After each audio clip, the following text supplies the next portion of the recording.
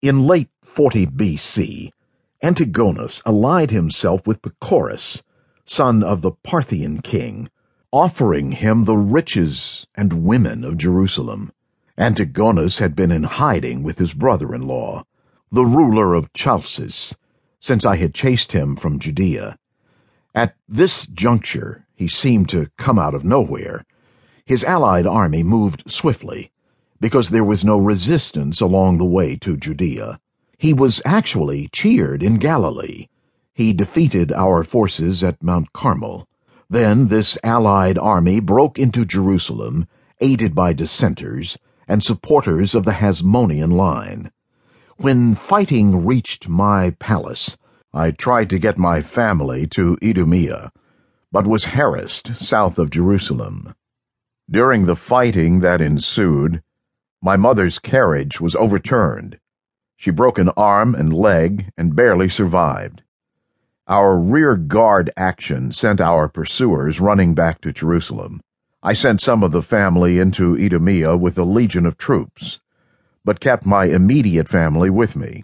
Continuing south, I met with my younger brother Joseph, and together we led 800 troops to the fortress at Masada, which sat on a high mesa. Desperate, I took an enormous chance and left the fortress at Masada. My troop was hardly down the mountain when it was turned back by the new Nabatean ruler, Malchus. I couldn't risk a fight that might cost me the last of my supporters. A few days later, we saw that the Nabateans had retreated.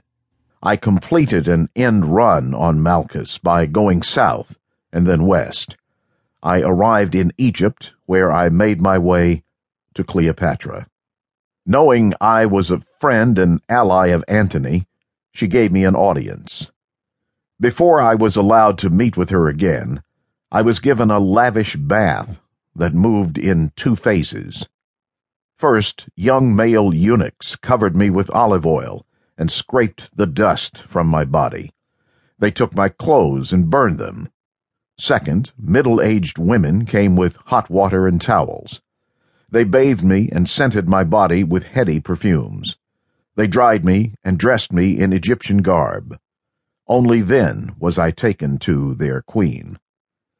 By the time I came to dine with Cleopatra, I was famished, and I'm sure she planned it that way. We started the meal with sweet mead made from figs and honey. It was cloying, but I pretended to like it. Next came various fruits from her large farms, pomegranates, figs, peaches. Then came quail covered with a grape sauce. Nubian slaves plied us with sweet wines and fanned us throughout the dinner.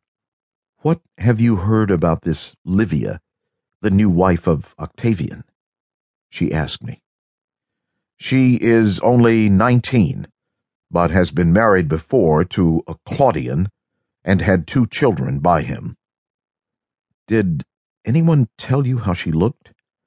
"No one dares tell me about pretty women in Rome." Cleopatra bit into a ripe peach, and the juice ran down her chin before she caught it with a silk napkin. "I'll be honest with you. I hear she is pretty, but not beautiful. However, she is terribly clever, and that impressed Octavian." "It must have. Imagine your current wife gives you a child, and you turn around and divorce her for a pretty and clever woman." "Octavian's wife gave him a daughter, Julia. He wants a son, as do all men." "By the way, is Octavian shaving yet?" Cleopatra was feeling her wine. I was puzzled. "He's 24. He must be shaving by now." Anthony says otherwise. Odd, isn't it?" Eventually, we got down to business. "So you have lost your tetrarchy?" "Yes. Antigonus could not beat me alone, so he cut a bargain with the Parthians. That is why I must get to Rome, and I need your help in that regard."